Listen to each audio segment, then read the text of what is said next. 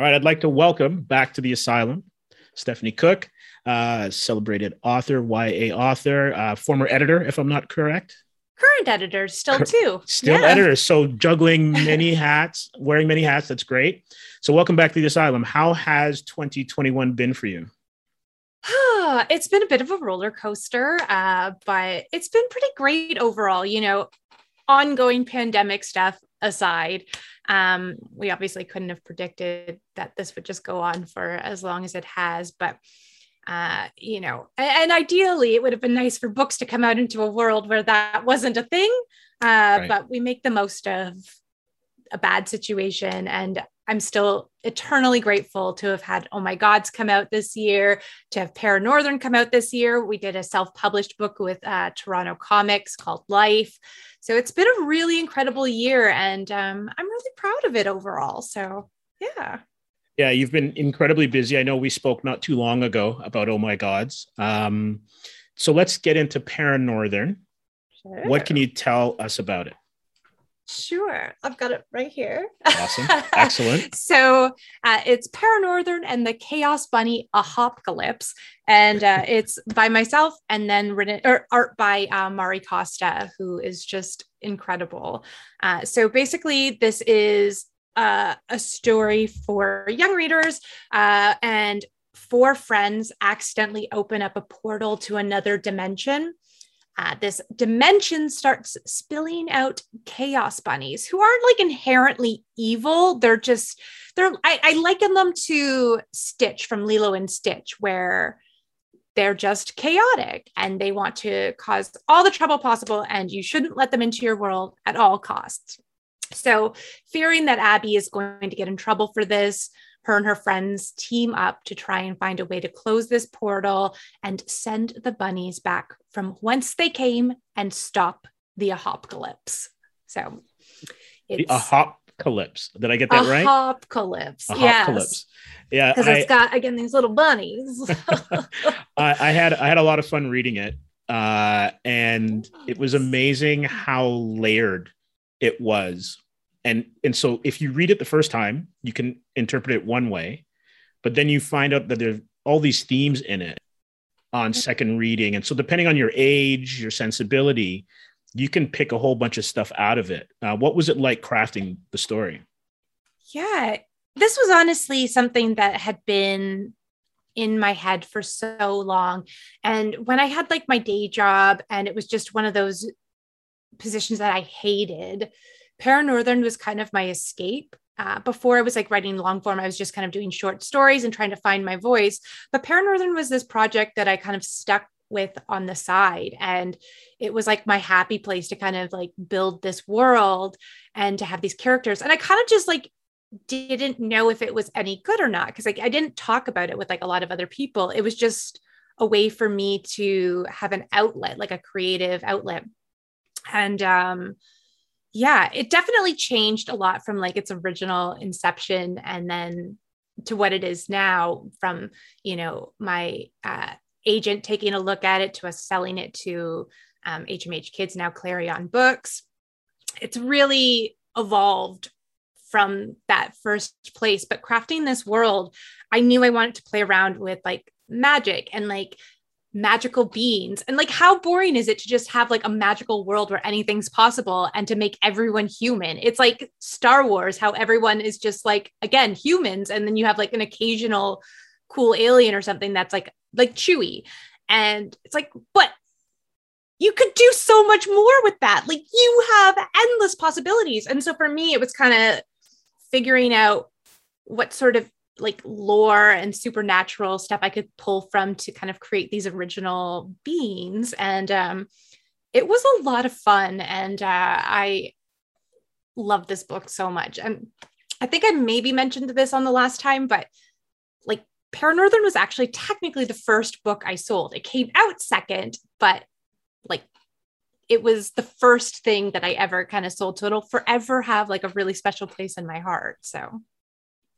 no, it was great. And it was kind of interesting because there's a lot of diversity in there, but it's with the different types of magical beings. But it also is a mirror of our own reality. And so it was quite interesting seeing how the characters just take certain things for granted.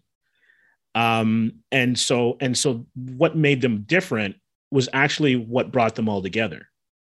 Yeah. And I think one of the things I really wanted to play with was having this world. But if you kind of think about like, again, like lore and mythology and superstition and stuff, everybody always kind of says for these fantastical things, it must have started somewhere, you know, like there's a kernel of truth in over the top stories. So it's like, if we have a world where multiple worlds and dimensions exist, what would bleed into that? Like, what could I play with in our world and put a spin on it for a new world? And playing around with not just, again, like the beings and the world, but the lore too. So, and those incredibly cute bunnies are quite hilarious. I was very, very pleased with those. That's like my love of Monty Python and the Holy Grail coming through. Yeah, for sure. And then there's also like the hero's journey that you have, right? And not really knowing what your destiny is, but making mistakes along the way, trying to, you know, right wrongs. Yeah, like that's a really important lesson that I think young people need to learn, is that like it's okay to make mistakes. It's okay to talk to people. And like Abby doesn't really talk to her mom because she doesn't want to burden her, but like she talks to her friends, she gets help, and, you know, they find the way together. And there's something really appealing about talking about that whole thing. Like, for instance, I don't know if you've watched Steven Universe, but I remember watching the first season of it when it was first airing. And there's this episode where Steven travels with the gems to another world and they mess up, and this whole temple crumbles because they don't succeed in the mission. And it's kind of like a little bit like Steven's fault, but like nobody blames him for that. They're like, he's a kid. This was a mistake. You know, this isn't the end of the world. This was temporary. It's fine. And it really stuck with me, like that kind of notion of making sure that kids know it's not that doesn't define you. You grow from your mistakes, and we become the people we are based on the mistakes we make and what we learn. So yeah, like that was something I really wanted to play around with and incorporate into the story.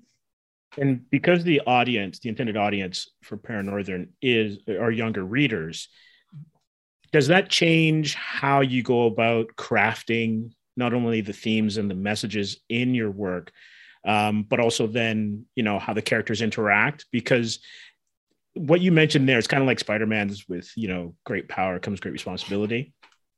And you know, I'm a former teacher, so I totally understand with kids not wanting to make mistakes and not realizing that they're supposed to.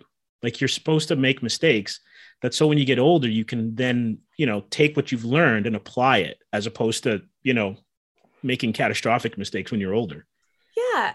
I think mistakes, especially when you're young, can seem really catastrophic, like you said, and they can be kind of villainized in a way. Like mistakes lead down a bad road. And it's like, you know, this good and evil narrative that was really shoved down our throats as like young people.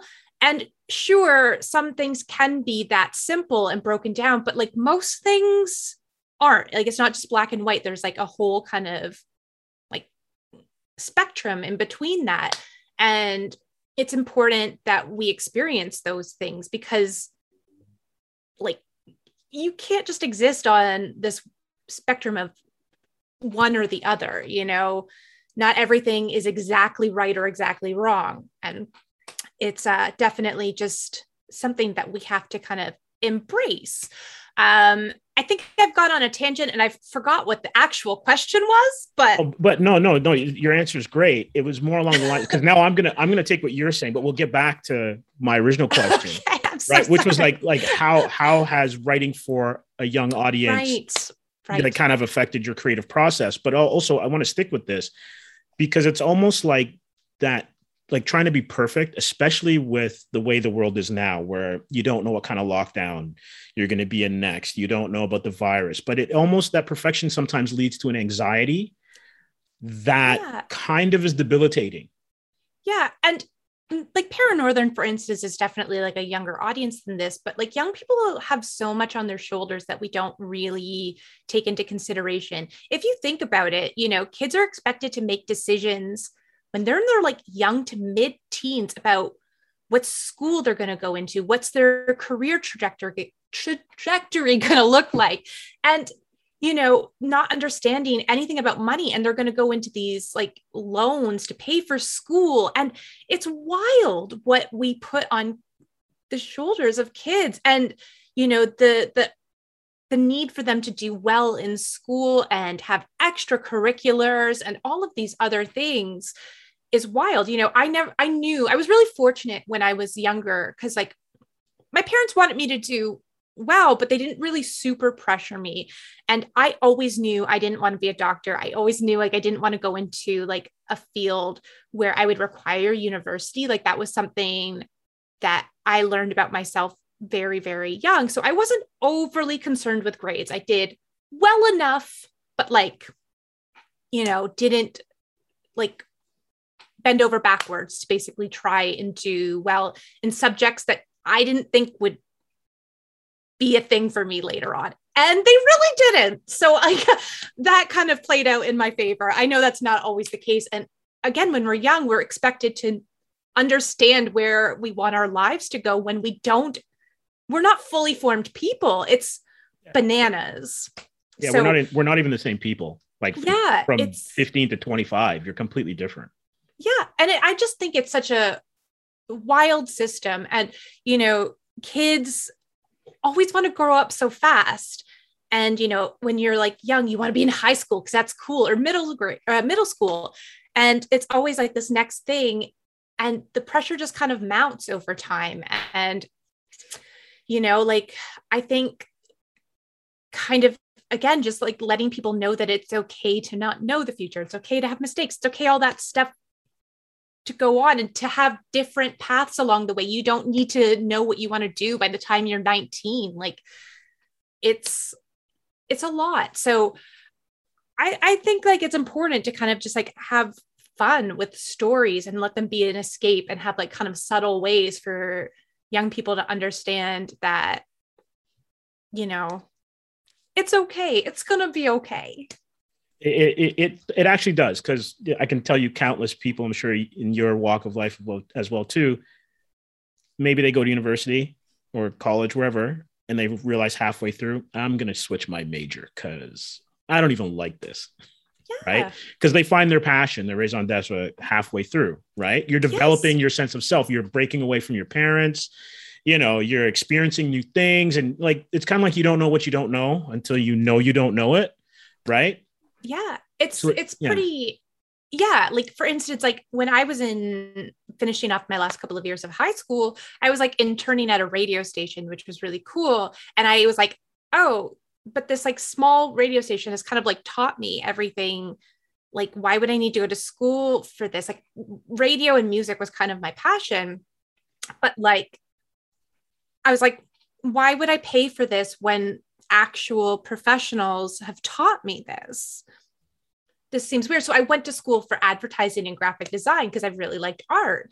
And while I'm grateful for a lot of those courses now, you know, like typography kind of leads into lettering. And I took actual art courses, which gave me an eye for layouts and paneling and that sort of thing. All of those ultimately worked towards the person I am now, but I dropped out after a year because I wasn't passionate about it. And I knew graphic design wasn't a job I could see myself ultimately doing. So, I mean, again, I'm happy I had like some self-awareness early on to kind of step away from those things when I wasn't finding kind of joy or a path with them, but so many other people don't. And it's a bigger journey. And I mean, I ultimately wound up in like retail and all these like other kind of spirals for years. And you feel lost and aimless and like you're failing because there's just all these expectations on you. Yeah, it's kind of interesting because I worked on a film earlier this year, and it was amazing how many industries are within a movie set. Yeah. And if And if kids knew, if there was some way that you can get industry to get into schools earlier, not just, what is kind of like the job fair week in high school, there are a lot of kids that would know from the time they're 12, that's an option. And we have societies where you have a lot of people either were born here or coming in as new immigrants, and their parents are bringing their own thoughts of what is viable as a career. Mm-hmm. And a lot of options are kind of closed off to a lot of kids because like, you can't do that because the parents have no idea that this is a viable profession. Yeah. So like, you're on a film set, you've got makeup, you've got art, you've got people who are doing carpentry, you have directors, you have camera people, you've got the director, there's almost like a city of jobs on this one project. It's unbelievable. Almost like the opportunities that we're missing by not letting, the kids know that that's an option. Yeah. And like, I think creative industries as a whole are largely like waved aside. Like I didn't really think that writing was an option for me until realistically not that long ago. And I'd always kind of been working on stuff for myself, but like the idea of making it a career, my parents again were like very good at like, do what makes you happy. But like the world largely kind of tells you no, that those aren't things. Nobody told me editing was a job. Nobody told me that like I could color things. Like nobody told me that all of these other avenues existed. Production exists, like there's all these different ways that are within the industries. And like you said, like contribute to it, but aren't those kind of like glamorized positions. And so many people step away from things that they love because they just, like you said, they don't understand everything that goes into it. And it's really a shame. We didn't really have like a lot of like career days. Like I've been doing like school visits and stuff and like library visits. And like, to me, it's like wild that somebody could have come in and told me these things as a kid and been like, did you know that these are like options? And like, not just for writers and stuff too, but like, film people and stuff, like that wasn't really a thing. Like my school did not have the budget for that sort of stuff. And I'm just like so envious of kids growing up these days who get these opportunities to connect with people who can change their lives. And I really just think there should be more of that. So yeah, I totally agree. Now we can go back to the previous question. That was a great sidetrack. Yes, I love it. How is your creative process different now that you're doing a lot of YA stuff? How does that inform how you're going to, get your themes and your narrative on the page? Yeah, I mean, I definitely think I prioritize story and the characters, and I make sure that they have like really solid arcs and journeys. I answer a lot of questions that I feel are important to get to know someone. It's like going on a date with like someone and being like trying to figure out what they like, what they don't like. But like you're building these characters and kind of just trying to figure out who they are. And I kind of think that themes come organically when you have characters and a story really fleshed out. So with that being said, in terms of writing for like a younger audience, I think when people think of writing for kids, they think they have to kind of like really like dumb things down a little bit. And like, that's not the case. Kids are extremely smart and they absorb a lot more of the world than we really like think sometimes, and it's important that what you're writing isn't condescending. They can pick up on themes and, big concepts. You look at like Raina Telgemeier's books, which really run the gamut and cover a ton of extremely tough topics. Like Ghosts, it's about a kid dying. And Raina just handles these books expertly. And like, she's one of the best-selling kids authors in the world currently, I think she's the perfect example of how kids handle and absorb these big things if you can kind of put them in a story that they ultimately enjoy.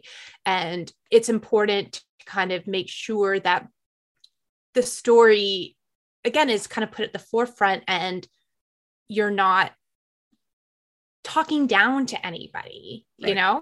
So I think you certainly with like younger audiences, you can have a lot more fun. You can do a lot more like silly jokes and like dad jokes. Again, like there's like a pun in like the title of this. So I want to get to that later because the humor, like I've been telling dad jokes before I was a dad. So I'm totally in love with a lot of the humor in this, especially the pumpkin humor and stuff. It's so great. Yes. But like, you know, there's definitely a lot more room to be fun in that sense for younger audiences, where you can have fun with like older audiences too. I'm not saying people can't write funny books and all that. Like Ryan North is a great example of that. But, you know, like there's definitely more room to be silly and to kind of mix that in with the serious and kind of have that balance there. So, yeah, I don't know if that entirely answered the question, but, you know. No, it's good. No, it's good because I think sometimes like, you know, like when you get into a business and you realize how they make the sausage and you realize like, it's not just the creative process. There's like almost like a team and, you know, I guess the creator in you is like, I don't need a focus group and I don't need to have an end of my movie tested. Right. To get an audience reaction. And then either you refilm or reshoot something based on that. You just want to go ahead and tell your story. So what you're saying is I agree with you tell a story, you be authentic, and you know, whoever your audience is, whether they're young or old or in the middle, they're going to connect with it.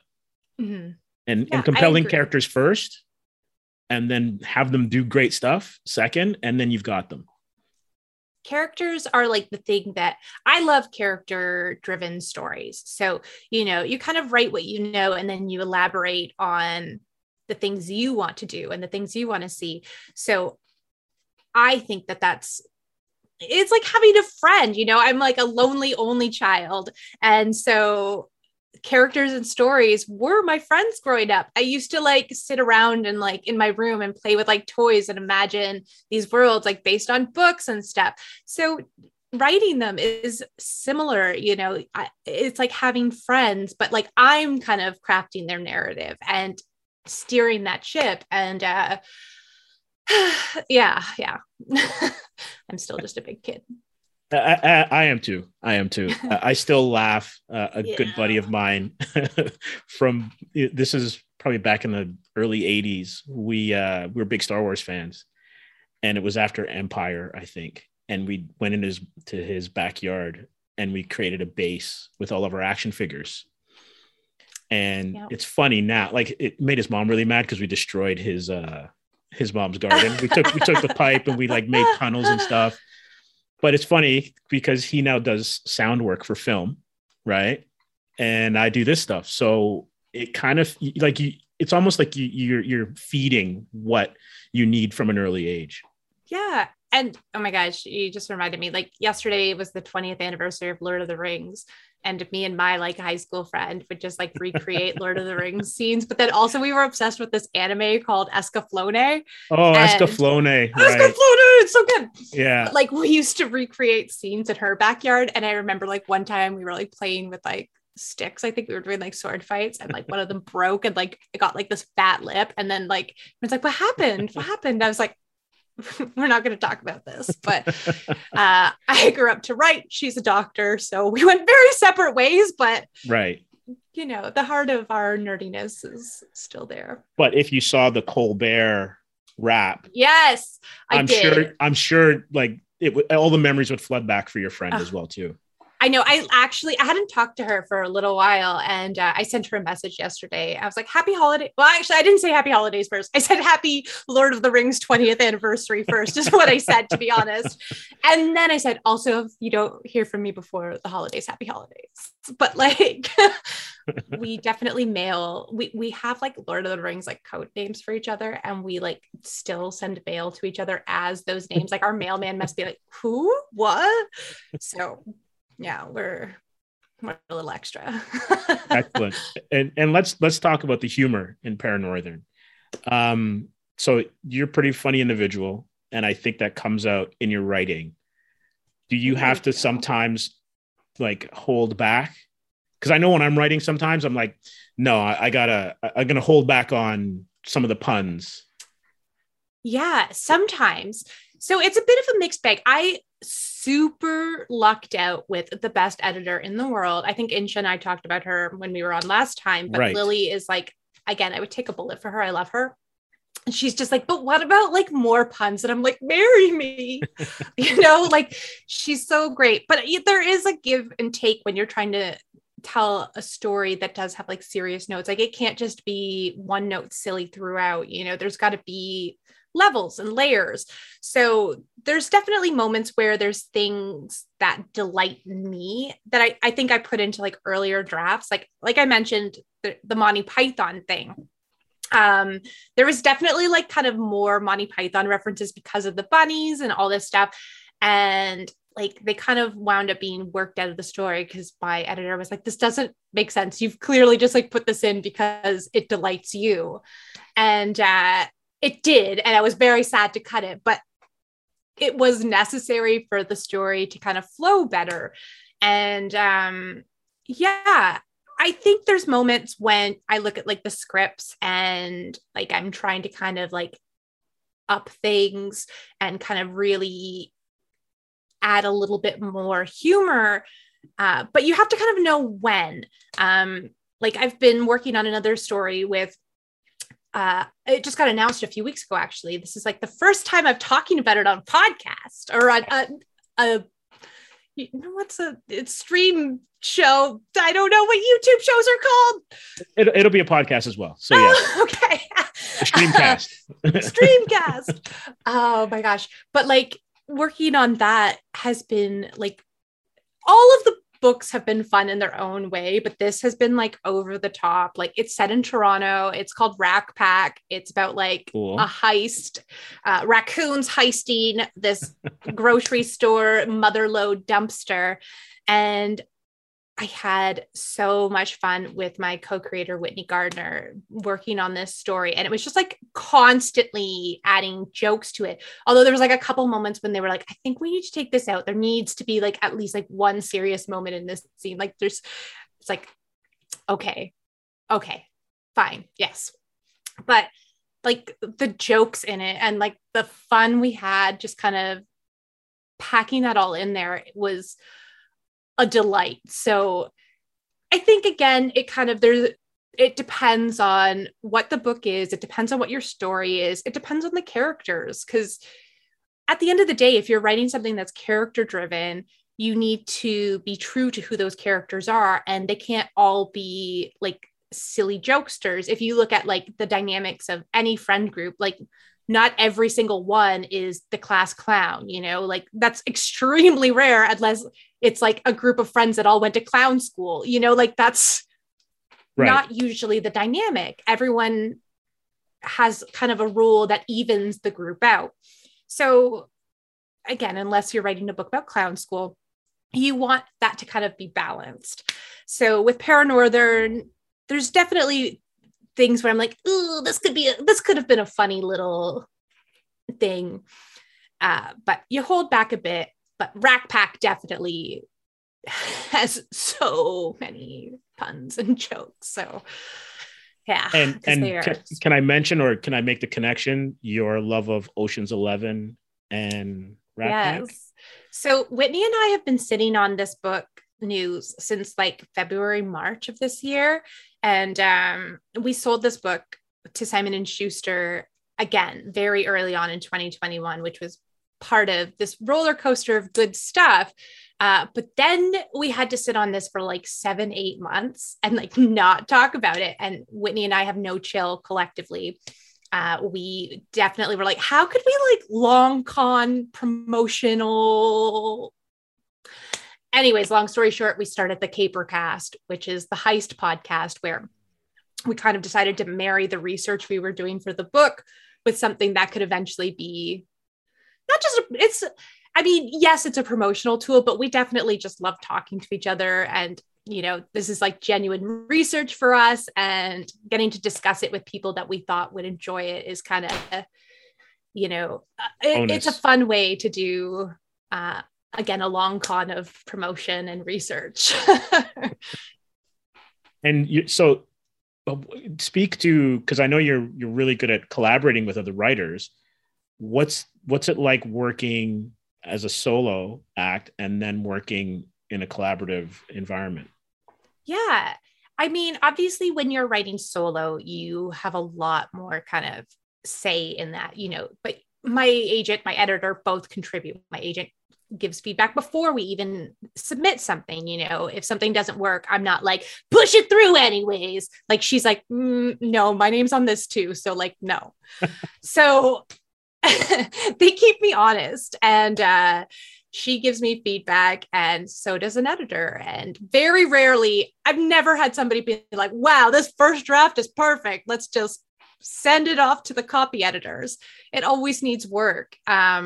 So working on like something solo is great in the sense that I can kind of just do stuff in my own time and, can just hunker down on things whenever. Collaborative projects obviously require a little bit more coordination, and communication is like my big thing, and I've been really fortunate to just work with people that I like adore as human beings. And so you work on these projects, and realistically, there's moments when any project that you're working on in a professional capacity is stressful, but these projects have largely been extremely, extremely fun because of the people that I work with. And I think it's really important when you go into a collaborative space that communication is like kind of the thing at the forefront. You need to know how the other person works. You need to know what kind of feedback they like, like with Whitney, for instance. I'm using Whitney. I know we're talking about Paranorthern, but this is like a fresh collaboration. So, we'd be texting each other, and it's like, hey, like, here's like the first draft of the script. Like, I'm still tweaking a couple things. So if you can make notes separately, so I don't kind of hyper focus on things as I'm finishing up, like, that'd be great. Then we can discuss. And, Whitney will send me like art and be like, okay, like, same thing. Like, let me know what you think. If there's like bigger notes, let's talk about them later on. And establishing how you best kind of respond to somebody and work with somebody and take feedback is really, really important. And I don't know that everyone always thinks of those things when they're going into, a project, because you might have like somebody who's a peer that's become your friend, but a lot of those relationships can go very bad if you aren't aware of how that friendship translates to a working relationship. So, with my collaborators, I'm very honest about, or I try to be very honest about, what kind of things bother me, or like, which things I prefer. And I ask them the same kind of stuff so that we can both be really comfortable, or all, depending on how many people are involved, all have a comfortable, safe space to talk about a project, which I think is really important, because sometimes you have to shoot people's ideas down, and vice versa. Sometimes they have to tell you no and keep you honest.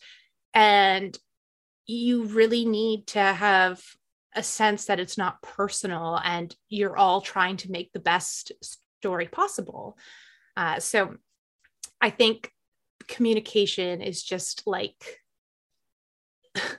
the like holy grail of collaborations. That, and I think being able to manage egos, like if you can kind of get through it without ego, then I think it makes it that much easier. Yeah. And I think there's always like a level of sadness for like a hot second, depending on what it is. If somebody's like that doesn't work, right?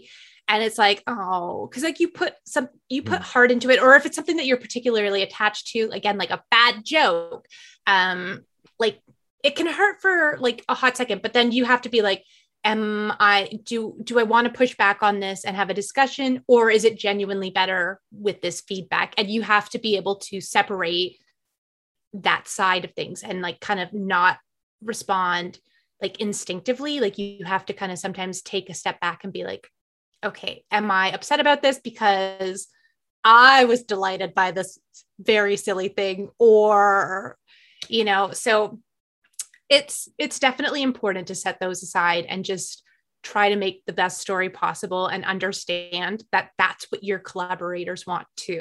So when you think about all the hats you've worn in your career, and you're now on Paranorthern, and you're talking to your agent, has your time as an editor helped you not only see both sides of the creative process, but also the business aspect of it too, when you have to take things out or add things? Yeah, a little bit. And I think every editor I work with, I take something from. I've again talked about Lily a lot, but like she's just like so good at delivering that like critique sandwich, the hamburger, where she knows how to talk you up and make you feel good, but then deliver the stuff that's like hard to kind of like digest, but then bring it back to, the parts that you kind of really need to work on. And her and other editors that I've worked with each have different approaches to how they tackle projects. And I do too. But for writing, for editing, for everyone I ever work with, there's always something that I take from those experiences and try to apply to be a better creator going forward. And I think that should ultimately be the goal for everybody. We should always grow as creators and take things to make us better.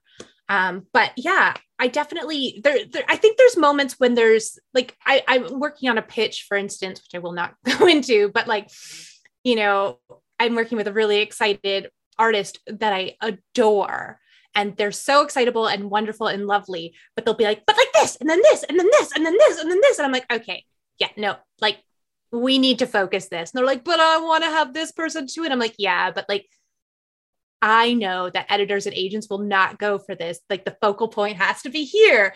And I feel like a buzzkill sometimes, because like, I know, I understand that side of what they're looking for. So I feel kind of crummy. So I'm having to rein in that excitement, but I'm like, we won't get anywhere with this being, this. And so it does kind of like suck to be the party pooper from time to time, but I think it also helps to not waste time too.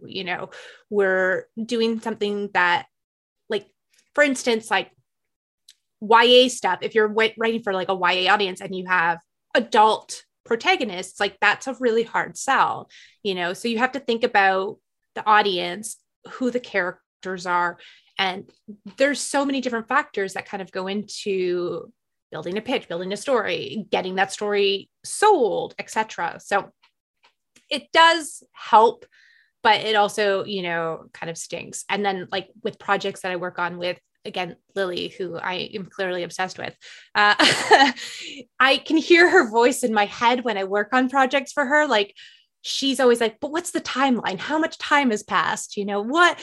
And anytime I'm writing something for her and I shift like a week or a day or something, I have to write it down now because I know she's going to ask. I know she's going to want to know.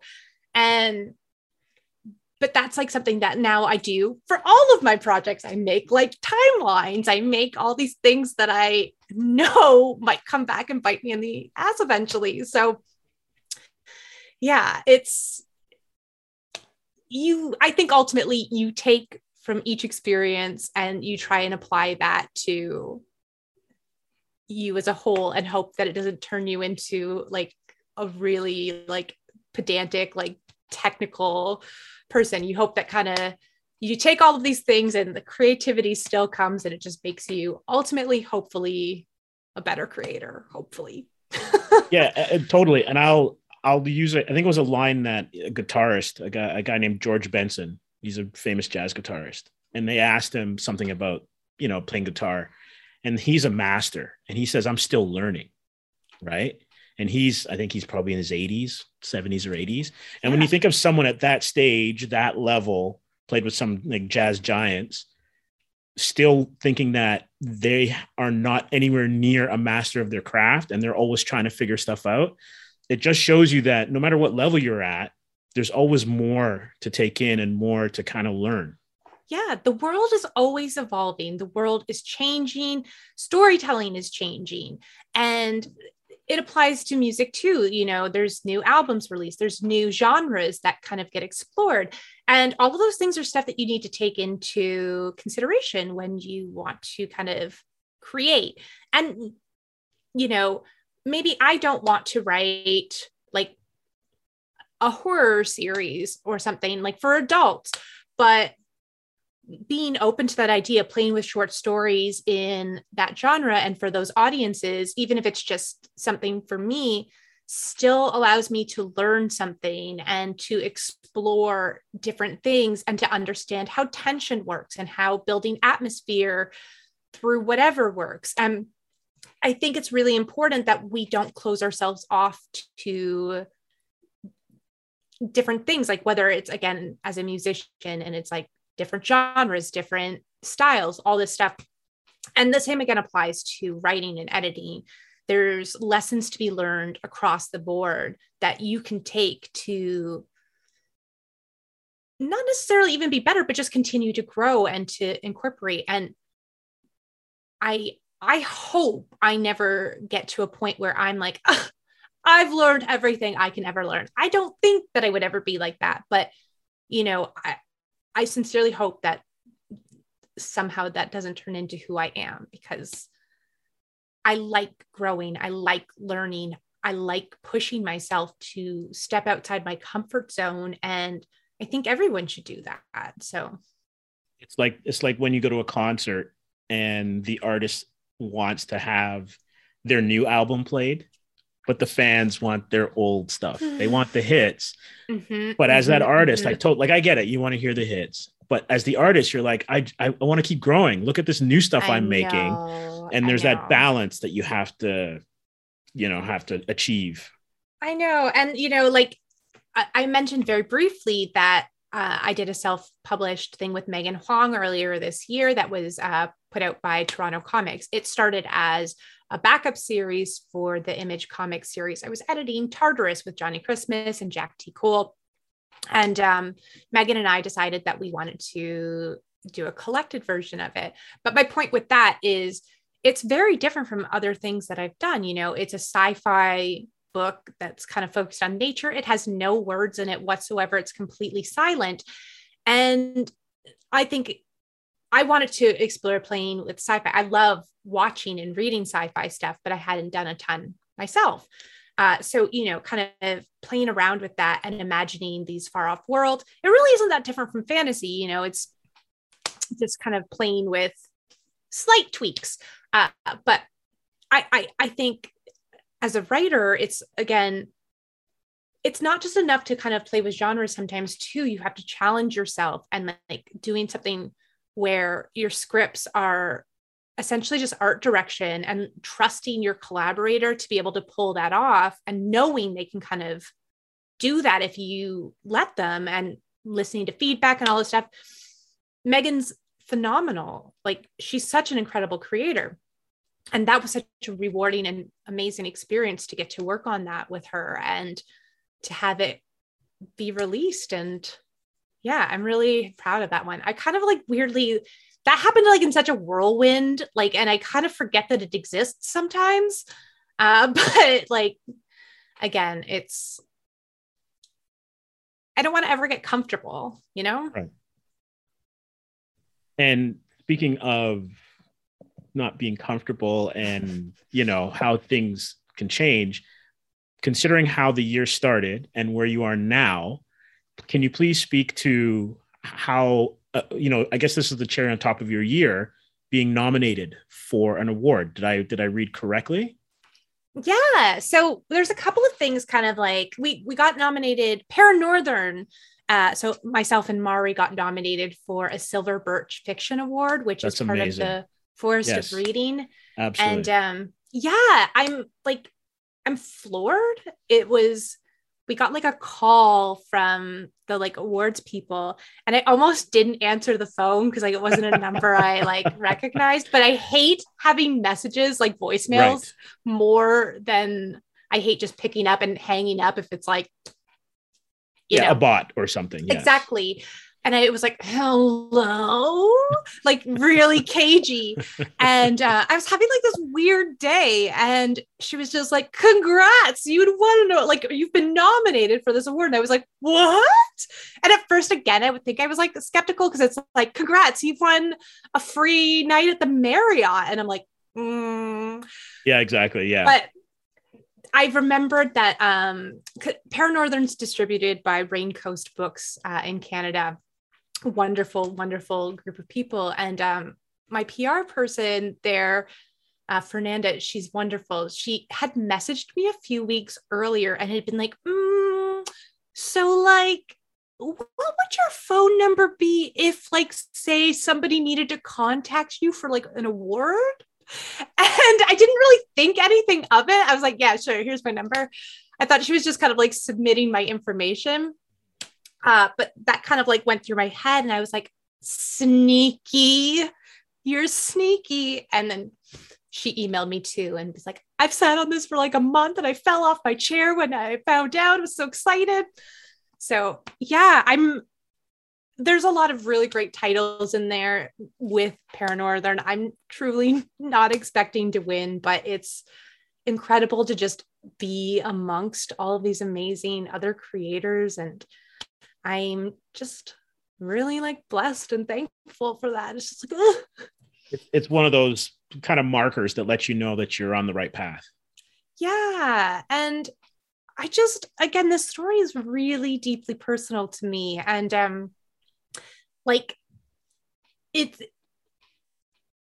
means a lot to me. Again, it was my first thing that I ever sold. And not to get like too like sentimental here, but like I had a death in my family recently, but that person was the person that my parents encouraged me to read to very strongly. They'll say that, but we didn't have a lot of money. And this relative would always give me like a gift certificate for the bookstore. So every Christmas I'd have a little bit that I could go spend. And she lived really close to the Yonge and Eglinton Indigo. And after I'd visited her in 2018, I went to go to that Yonge and Eglinton Indigo that I'd kind of like grown up buying books in. And that was when my agent called and told me that we sold Paranorthern. Nice. And so I was like having a meltdown in this store and just like dancing and like doing this whole thing. And I'm sure they thought I was absolutely nuts, but you know, it like for this to kind of be that book that is getting kind of some recognition and that people are really like resonating with, it makes me really happy. And it has like this nice connection to this relative that I've just like lost. And like, but I always know that like I have that as like something that now connects me in this meaningful way. So I don't know if it makes sense. But oh, it does. It does. There's like, I don't believe in coincidences, and certain things happen just because they're meant to be, good or bad. Mm-hmm. And what you just explained is just the universe unfolding as it's, you know, kind of meant to. So it's really, really nice. And this book again is just like, it's got so much of like my personality in there. Like, again, like, oh my God, it's Insha and myself. And right. We both really come through in the story there. But what this is, you know, my humor and like my dialogue. And yeah, although I will say, I don't know if it's like forced reading, but like I'm doing like a couple kids things next year. And like, I'm doing stuff with Canadian Book Week. Okay. And so I'm part of like the author roster for the 2022 Book Week. And somebody changed my bio on the site from, it was like one of the people there. It's kind of funny, but like I wrote that I'm like in my bio that I'm a like lover of puns. And somebody changed it to Stephanie likes to tell bad jokes. And I was like, the audacity. Wow. Rude. Just a little bit judgy, a little bit. Right? It was like, this is very rude. It's funny. Puns are a high art. They're a high art. They are. Also, I do have a game called Punderdome, which is like a card game, and it brings me a lot of joy. Nice. Is it a Mad Max kind of reference or? Yeah, like it's like, I'll I'll tell you, like, I'll send you like a shot of it later. But yeah, I don't play a lot of like board games these days because I don't hang out with anybody. But yeah, and I'm like the only one that's ever just like, yeah, puns. But still, again, your friends, they have levels. Absolutely, for sure. And so I just want to, because we're on a bit of a personal tangent here, on your Twitter feed, you had mentioned ADHD is something that is a part of your life. Can you elaborate on that a little bit? Yeah. So I've kind of for a long time known that I've had ADHD. Like there was like less than 0% chance I had ADHD. And I'd kind of talked to my parents about it over the years, and it wasn't diagnosed the same way as it is now. And it was really hard to find in kids, especially young girls. And my parents thought that was something that was maybe I could benefit from some help from, but we were never able to get like a formal diagnosis. And so I kind of just went through the years thinking that my hyperactivity and my lack of focus, and I don't know if you've noticed that I like to talk a lot, but all of these things like were actually just a part of this ADHD. So recently in the last several months, I quit my job. I've been doing freelance full time. And it's one thing when you're kind of working on projects for yourself to kind of do things in your own time, and as long as you're making the deadlines and that sort of thing. But I've been doing some other projects for other people, and occasionally like the focus, it just gets really hard to kind of stay on track. And I realized as much as I've kind of already weaponized this for my greater good, I maybe needed to kind of find some help in discussing that and maybe looking into like some options for like medication. So I've been doing therapy, sorry, to kind of manage the anxiety component that kind of came with, it came with me. And I think it's also a little bit of a byproduct of my ADHD as well.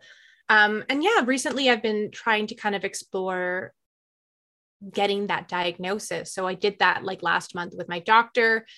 And she walked me through getting that and how we could kind of the options basically. So yeah, I've recently started to kind of better manage that through medication, and it's been great-ish so far. Like it's definitely working, but I like now then get really focused on the things that if I'm kind of already doing something when like the medication kicks in, that's the thing I get real focused on. Right. You zero in on it. Yeah. So it's definitely playing around with my routine and making sure that I'm understanding how it affects my body. That I think will kind of make or break whether that works for me. I know a lot of people like me just kind of let it pass for the years because, you know, even in Ontario, when we have healthcare, it can be really expensive to get like an official professional diagnosis from like an ADHD clinic. But a lot of doctors, they went to medical school and they studied these things, and depending on their comfort level, might be able to kind of walk you through those things too and do assessments without you having to pay like $2,000-$3,000 to see somebody to do a professional ADHD assessment. You know, like they're familiar enough, if they're comfortable with it and familiar enough, they can, your family doctor can help. And that's kind of the route I went as somebody who doesn't have benefits, and OHIP doesn't cover that. So life of a freelancer. Yes. So I'm really grateful that my doctor was able to talk to me about it and to take me seriously and not to kind of just like brush off my concerns, which can be, you know, hard. Sometimes doctors are like overworked, especially during a pandemic, and they can just be like, yeah, you're fine. You know what? Like do some yoga, do like take something or whatever. Right. And she's been really great in kind of making sure that I feel that I can function, you know, as best as I possibly can. So yeah, it's again, just kind of the start of like the official journey for me. But I highly recommend, if it's within your capabilities and you think you are struggling with ADHD or something else, to talk to a doctor, even if you can't afford a specialist, a family doctor, even at a walk-in might be able to help you and give you some advice that could really be life-changing for you. So. Oh, for sure. And especially with the time that we're living in, with how uncertain everything is. Yes. I'm sure it must be quite an adjustment. And then also for how it would affect you creatively. Yeah, so far it's been pretty good. Like, again, I'm just kind of starting out, so I can't kind of go into it super deeply here, but it's, again, kind of just trying to figure out, like, I have a journal and I've been chronicling like my moods and like what kind of it does to me before and after, so that I don't just kind of get settled in and not realize the pros and cons of what it's doing, so my doctor, again, is really great. And, we're going to do a follow-up and basically go through those things and discuss whether that's a good fit for me, whether there's a different dosage, whether there's other options. So yeah, I'm definitely like doctor hesitant sometimes, and I put it off a lot. But after having like a few friends who are also like comic creators get diagnoses and start their medication, like it's just made me feel comfortable with trying. I think the concern is like, oh, my brain's going to shut off. It's not going to work the same way. It's not going to be as creatively driven. I'm not going to be able to process things the same way. And I think it's all levels, right? It depends on what you're on. It depends on how your body is taking things. It depends on all of these things that are, you'll only really know if you try. But, I think it's always putting yourself first and kind of trying to do the things that will help you better survive this kind of roller coaster of a world. Give yourself your best chance of succeeding and being happy and being your version of successful, not other people's version of it, which I think is a very important distinction. But I can't recommend making sure you talk to people about things that you're experiencing enough and seeking out help whenever possible. Right. Definitely. I think the big takeaway I have from COVID is that isolation is not a human, it's not something that we are supposed to be in. And so by not talking, by not sharing, by not being around others, you put yourself in a situation that's not the healthiest. And I think the more that we talk, the more that we're able to share what's going on inside, it just helps our mental health as well as builds our sense of community. Yeah, I agree. And, I know a lot of people have mixed feelings about therapy and stuff. And if that's not right for you, that's not right for you. But I think it's really important that you have somebody at the bare minimum in your life that, calls you on your BS and is there for you when you need someone to talk to and is like objectively just able to listen and can kind of be like, I saw this online like a little while ago and I love it, where you vent to somebody and then they respond with, do you want solutions or do you want somebody to just listen? And I think it's really important to have a friend who knows when to offer step up and when to just kind of be someone you can lean on. And I'm really fortunate with my friend group. I definitely am a hermit. I definitely really leaned into that during COVID. And then I was like, oh my God, I don't remember how to talk to people. But I'm really, really fortunate to have a lot of great friends, but a few especially that I know I can come to with pretty much anything. And, they'll be there to listen or be like, you're being irrational and bonkers or whatever, we all need that. Absolutely. can't just have people that are just like, yes, you go. Like, that's great. I love cheerleaders, but also if I'm being ridiculous, please somebody hold me accountable to that. Cause like I've said, I don't want to ever get comfortable in my life. I want to be a better person. I want people to tell me if I'm doing something toxic, you know? You actually put that into Paranorthern, right? Because Abby's support group, her crew, at different points, they're all there for each other.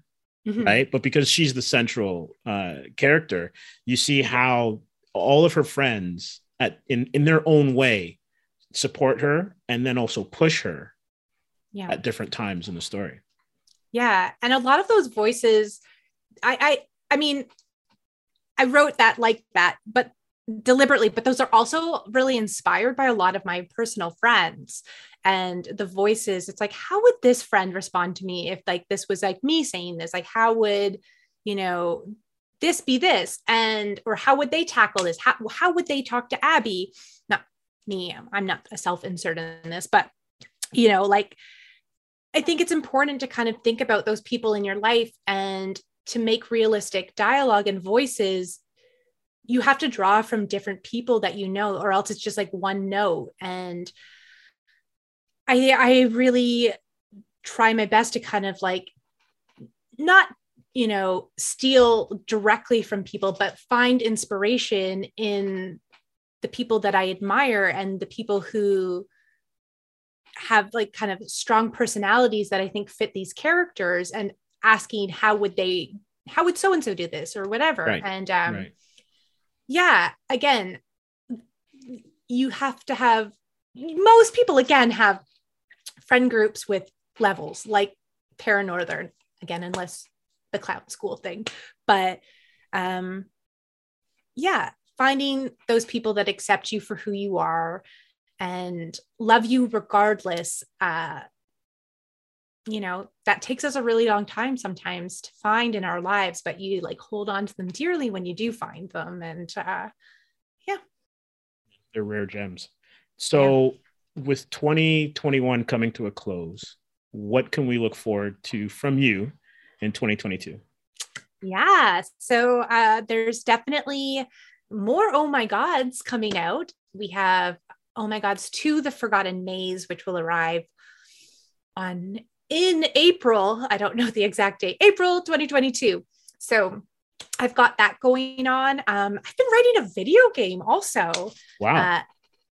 I feel like I've really glazed over several things that I've been doing this year, but I've been writing a video game for a Toronto-based game developer called Kitten Cup Studio. So it's a game called Pico, and it's a tea making simulator that takes place in a town populated by cats. So it's a delight. It's going to be on Steam. You can find it there. And I'm writing that right now. That should be out in 2022, although I don't know exactly when. We're working on that. I think kind of summer-ish. So I have that coming out. I have been editing for a couple of really cool projects. And hopefully I'll either be able to announce those or be able to share more about those very, very soon. Definitely there'll be a couple coming out in 2022. I just don't know when. So lots of cool things on the horizon. I'm doing like wearing a bunch of different hats, I guess you could say. The video game is like really, really fun and gets to kind of scratch a different itch, I suppose. And it's been an absolute blast to work on. Like, honestly, this entire year has been like me writing about cats, animals, and raccoons. Like, and I can't say anything more too, but like I was in like a call yesterday and like got an offer for like another like pet related thing. And I was like, yes, is this my brand now? It's like, oh, so yeah, I'm very excited. That's great. That's great. Well, it was a pleasure to talk to you again. Best of luck moving forward and good luck with the nomination. Thank you so much. And thank you for having me back. You are wonderful. I loved that segue right back to Paranorthern. You are very good at what you do. And thank you. This was great. All right, great. Awesome. Thanks again.